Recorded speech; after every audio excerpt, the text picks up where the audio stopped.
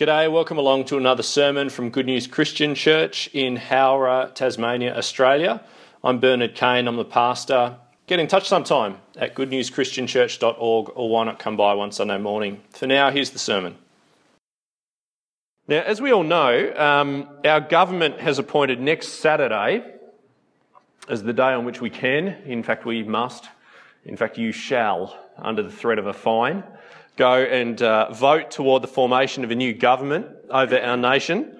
With that in mind, I have appointed this Sunday, today, as the day on which we can, not that we must, and certainly not that we shall under any threat whatsoever, but I've appointed today as the day that we give a little bit of biblical thought to the topic of voting and politics and what on earth it is that we're being asked to do next Saturday, next weekend, Christianly speaking. So as we get underway then, I'd like to give you some practice for next Saturday. Here we go, bit of practice. I'd like you to cast your vote. Take a private vote, a silent one, just like next Saturday, invisible to everyone else.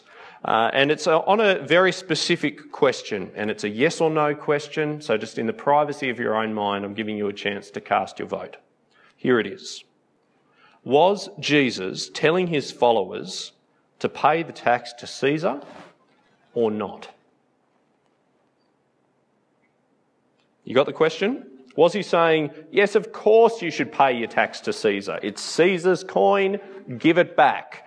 God is interested in bigger things, in other things than that. Or was he saying, no, Caesar has no legitimate claim ultimately over your money. And so in a sense, the first phrase, give to Caesar what is Caesar's, was a kind of political expediency to get him out of trouble. But the real deal is you actually owe God everything. And it belongs to God ultimately. God trumps Caesar. Give to Caesar what is Caesar's and give to God what is God's. Now, to help you cast your vote of yes or no, let me read to you, just reread that relevant section, just those 7 or so verses there. And if you could cast your vote by the end of that, by the time I get to verse 22, that'll be helpful for where we go next. Then the Pharisees went out and laid plans to trap Jesus in his words. They sent their disciples to him along with the Herodians. Teacher, they said, we know you're a man of integrity and that you teach the way of God in accordance with the truth. You aren't swayed by men because you pay no attention to who they are. Tell us then, what is your opinion? Is it right to pay taxes to Caesar or not? But Jesus, knowing their evil intent, said, you hypocrites, why are you trying to trap me? Show me the coin used for paying the tax. They brought him a denarius, and he asked them, whose portrait is this, and whose inscription? Caesar's, they replied. Then he said to them, give to Caesar what is Caesar's, and to God what is God's. When they heard this, they were amazed. So they left him and went away. Pay your taxes, yes or no? Brothers and sisters, this morning I'm hoping to show you that if you voted yes, you have misunderstood the teaching and intent of Jesus in this passage. And I want to show you that if you voted no, you have misunderstood the teaching and intention of Jesus in this passage. It was a trap! How fitting for this passage, eh? Yeah. Great. Can we pray? Because there's more at stake than whether or not we pay tax. A simple yes or no. Let's pray together. Our Father God in heaven, as we dwell on a phrase that has become a cliche, these words of Jesus that have become so divorced, so disconnected from him and from their context, would you please reacquaint us with their significance for our lives today?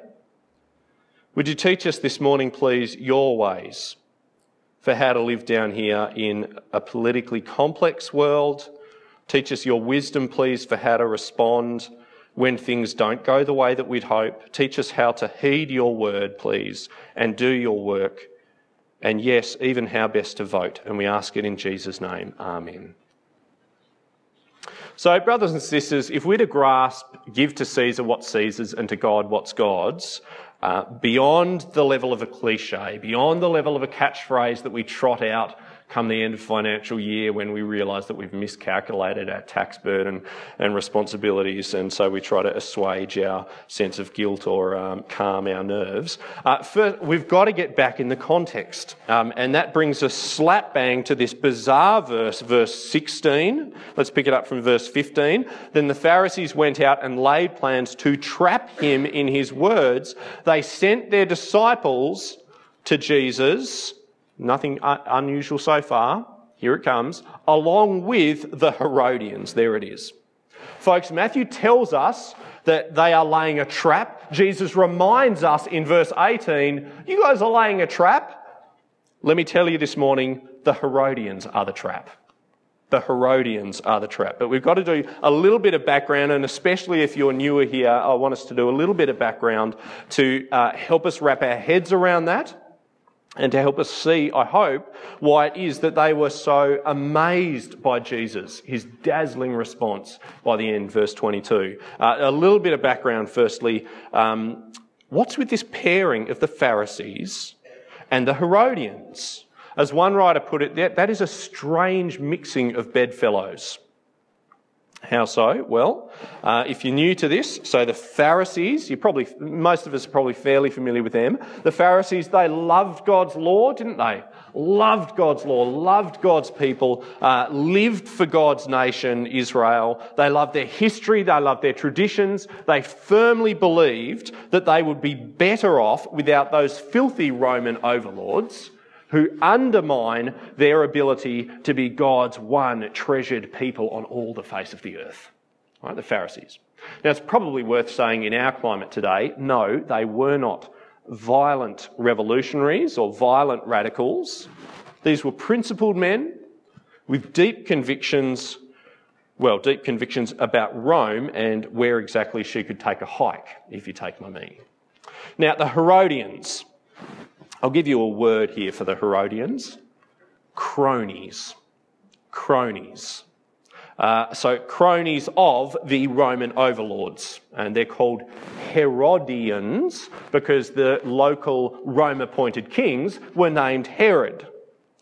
So these Herodians that we meet here were the lackeys of those kings, their loyals, their cronies. So the Pharisees sent their disciples to Jesus along with the Herodians. I just want us to see, in terms of background, the point that I'm trying to make is this is Donald Trump and Hillary Clinton becoming gym buddies for a time.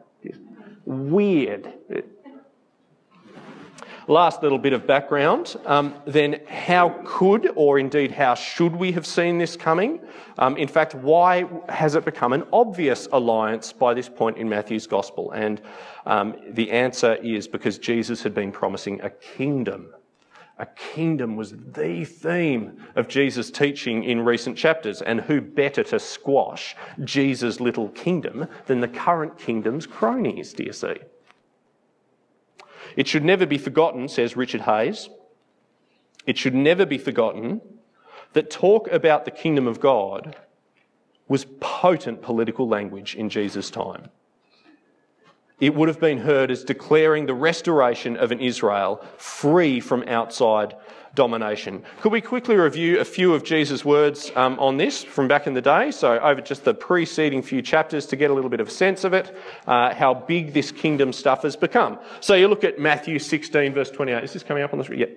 Yeah. You look at Matthew 16 verse 28, for example. I tell you the truth, Jesus speaking, I tell you the truth. Some who are standing here today will not taste death before they see the Son of Man coming in his kingdom. All right, so it is soon. It is nearly here. Some of you won't even die before you see this coming. Matthew 19, because through chapters 18 and 19, it's kingdom, kingdom, kingdom. So 19 verse 23, for instance, I tell you the truth. It's easier for a camel to go through the eye of a needle than for a rich man to enter the kingdom of God. Okay, so fear of missing out is starting to creep in for these folks. Indeed, even rich Jews can't buy their way in, so who can get into this kingdom of God? One woman, as if scrambling around at a Boxing Day sale for bargains, she tries to convince Jesus to give her sons special spots in the kingdom, lest they miss out altogether. So Matthew 20, verse 21, grant that one of these two sons of mine may sit at your right and the other at your left in your kingdom. And notice it has become your kingdom now. The kingdom of heaven, the kingdom of God, your kingdom, Jesus. But what really grates the Pharisees, I think, perhaps even more than the loss of their followers as they drift away after Jesus, are comments like these from Jesus at them. Matthew 21 and verse 31. 21, so just the chapter beforehand. Jesus said to them, I tell you the truth, the tax collectors and prostitutes are entering the kingdom of God ahead of you. Now, just in case they missed it, verse 43 of the same chapter. So we're just right before our section now. Therefore, I tell you that the kingdom of God will be taken away from you and given to a people who will produce its fruit. Now that really gets them, because a couple of verses later, when the chief priests and the Pharisees heard Jesus' parables, they knew he was talking about them. They looked for a way to arrest him, but they were afraid because of the crowd. And so if nothing else can stop Jesus and can stop this kingdom business, his kingdom that's about to come and everyone's scrambling to get in, well, perhaps the cronies of Caesar's kingdom, maybe they come in handy after all. Can we see the trap more clearly now? That we find from verse 15, then the Pharisees went out and laid plans to trap him in his words. They sent their disciples to him along with the Herodians. Can you see how important they are in the scene now? Teacher, they said, we know you're a man of integrity and that you teach the way of God in accordance with the truth. You aren't swayed by men because you pay no attention to who they are. Tell us then, what's your opinion? Is it right to pay taxes to Caesar or not? Face it, Jesus, you've got a choice to make. Will you keep rabbiting on about your kingdom and its bigness and it is coming and it's yours, even in the hearing of the real king's men? Or will you say it once and for all that your kingdom, it's not so grand after all. It's not such a pressing need. No, we can pay tax to Caesar. We can prop up his kingdom. Yes, of course. My kingdom just exists quite happily under the kingdom of Caesar after all. Do you see? And hence, I think they pile on that insincere praise, don't they? We know that you're a man of integrity. You aren't swayed by anyone. They're saying, pretend that we're not even here. Go on, tell us the answer that you'd give if we weren't even here. Can you see now that it's a kingdom question? It's not a tax question. The Pharisees couldn't care less about tax, but they would like nothing more than to sink Christ's kingdom once and for all. So Jesus needs an answer which, whether or not you hear him calling for tax, loud and clear, he is saying, he is pronouncing the call of God's kingdom still. So how does he go? How does he go? What's the response from verse 18? But Jesus, knowing their evil intent, said, you hypocrites, why are you trying to trap me? Show me the coin used for paying the tax. They brought him a denarius, and he asked them, whose portrait is this? And whose inscription? Caesar's, they replied.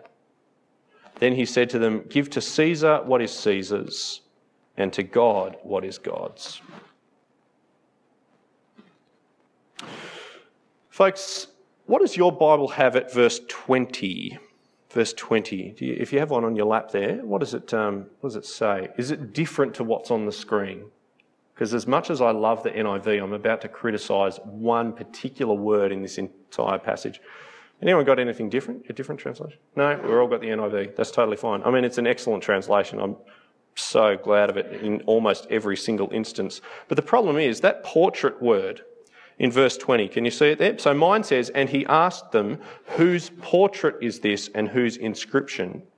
So the Greek word for that portrait word, it's translating a Greek word that is heavily loaded, and you'll know what I'm talking about when I read it to you. So I'll read you a couple of other English translations of verse 20.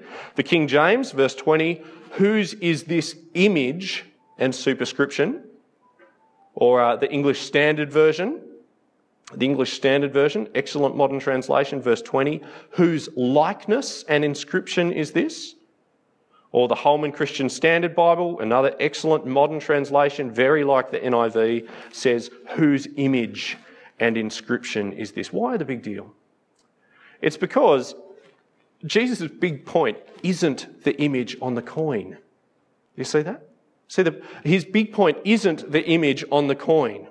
Give to Caesar the thing with his image on it. No. Give to God, do you see it now?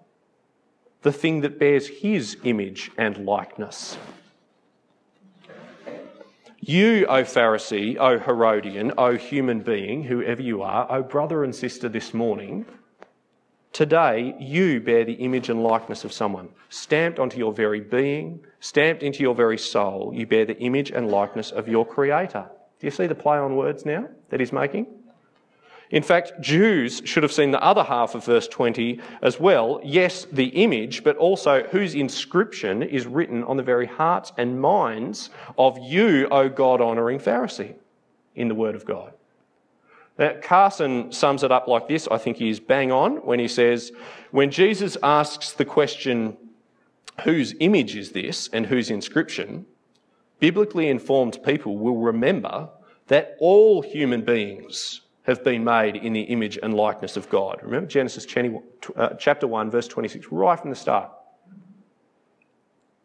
All human beings have been made in the image and likeness of God. Moreover, his people have the inscription of God's law written on them. If we give back to God what has his image on it, we must all give ourselves to him.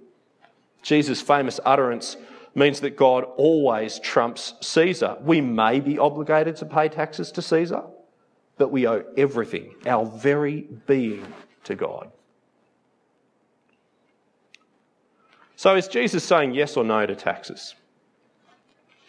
I think the only thing he is saying yes to in this passage is the kingdom of God and its claims over your entire life, whoever you are. If you walked up in this scene believing that you owe tax to Caesar, presumably like the Herodians did, then you'd walk away believing that you owe taxes to Caesar. Do you see the genius of his response?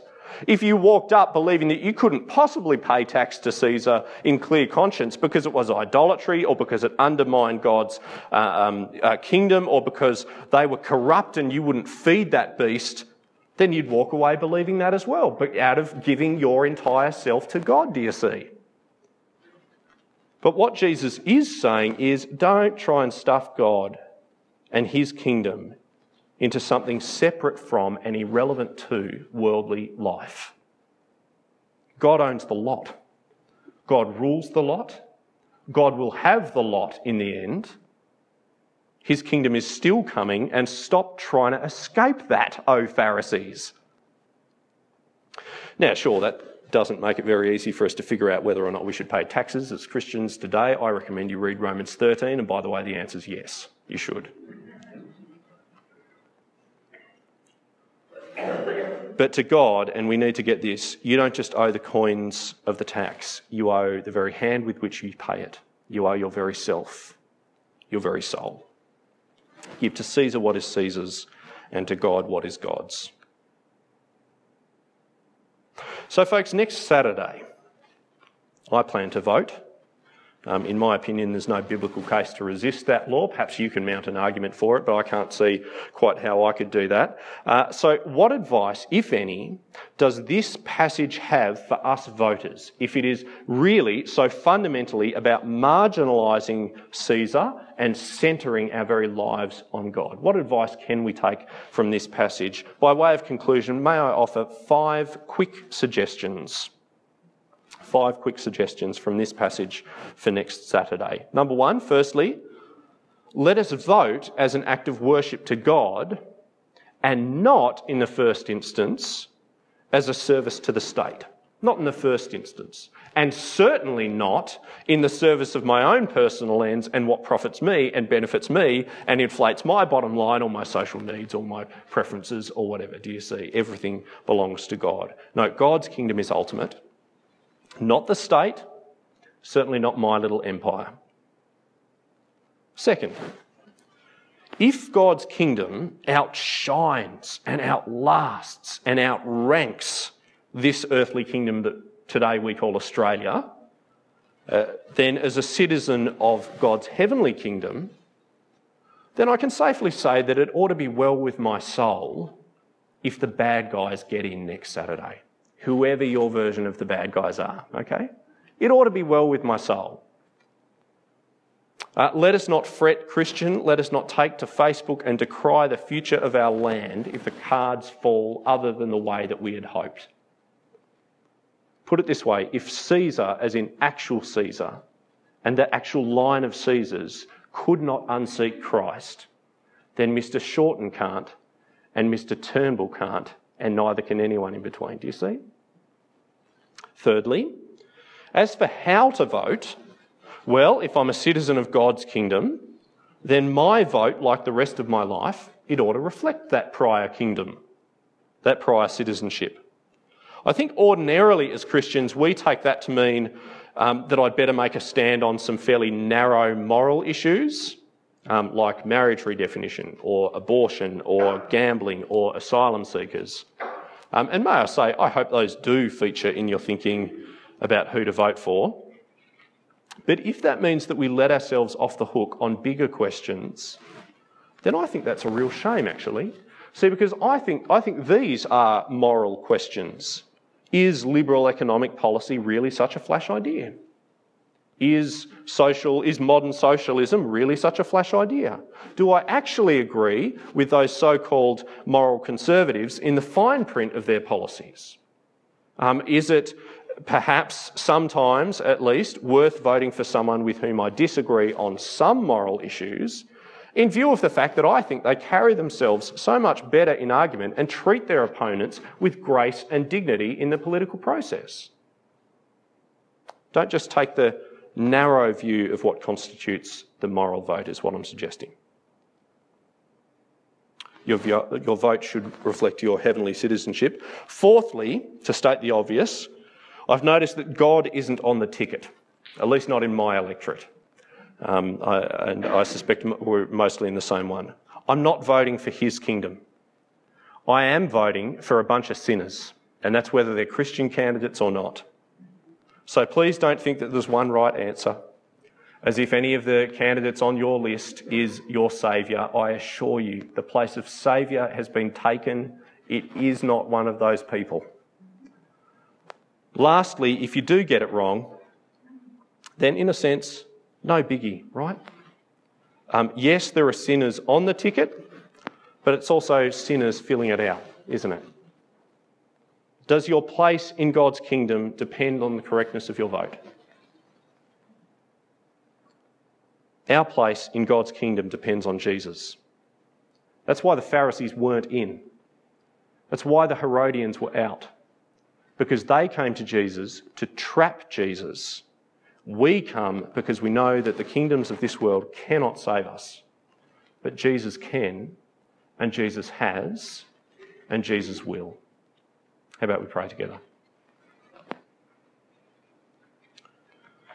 Our Father God in heaven, we thank you so much that we do not look for a saviour when it comes time to vote. We thank you so much that we do not look for rescue when it comes time to vote. We thank you so much, Father, that our hopes for this world do not depend on the men and women that we elect to office in this land. Lord God, we thank you so much for the heritage of Australia, its political heritage. We thank you so much for each elected representative. We thank you so much for how hard they work for us and for what they believe to be the good of this land. We thank you especially for our brothers and sisters in the political machine, for their diligent labour in the Lord, in their particular roles, for the way in which they have offered prayers, not to mention work, for the good of this land and our freedom to proclaim Christ in it and live as your people. Father, we do pray that you would be at work even through the electoral process next weekend for the good of the people of this land, for the good of your people in it, that we might live peaceful and quiet lives in all godliness and holiness. that we might be able to get on with proclaiming the name of Christ, free from harassment and living in harmony, relatively speaking, with people with whom we agree and with people with whom we disagree. Father, would you give us wisdom as we approach next Saturday, please? Wisdom to know how to vote, but bigger than that, wisdom to lean on the Lord Jesus Christ. May he be our hope and our anchor this week and in the years to come. We ask it in Christ's name. Amen.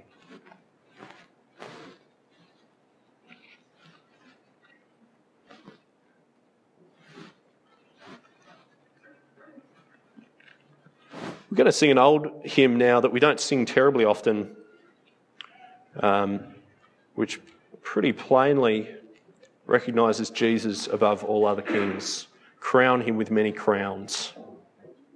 I invite you to stand. Let's sing together.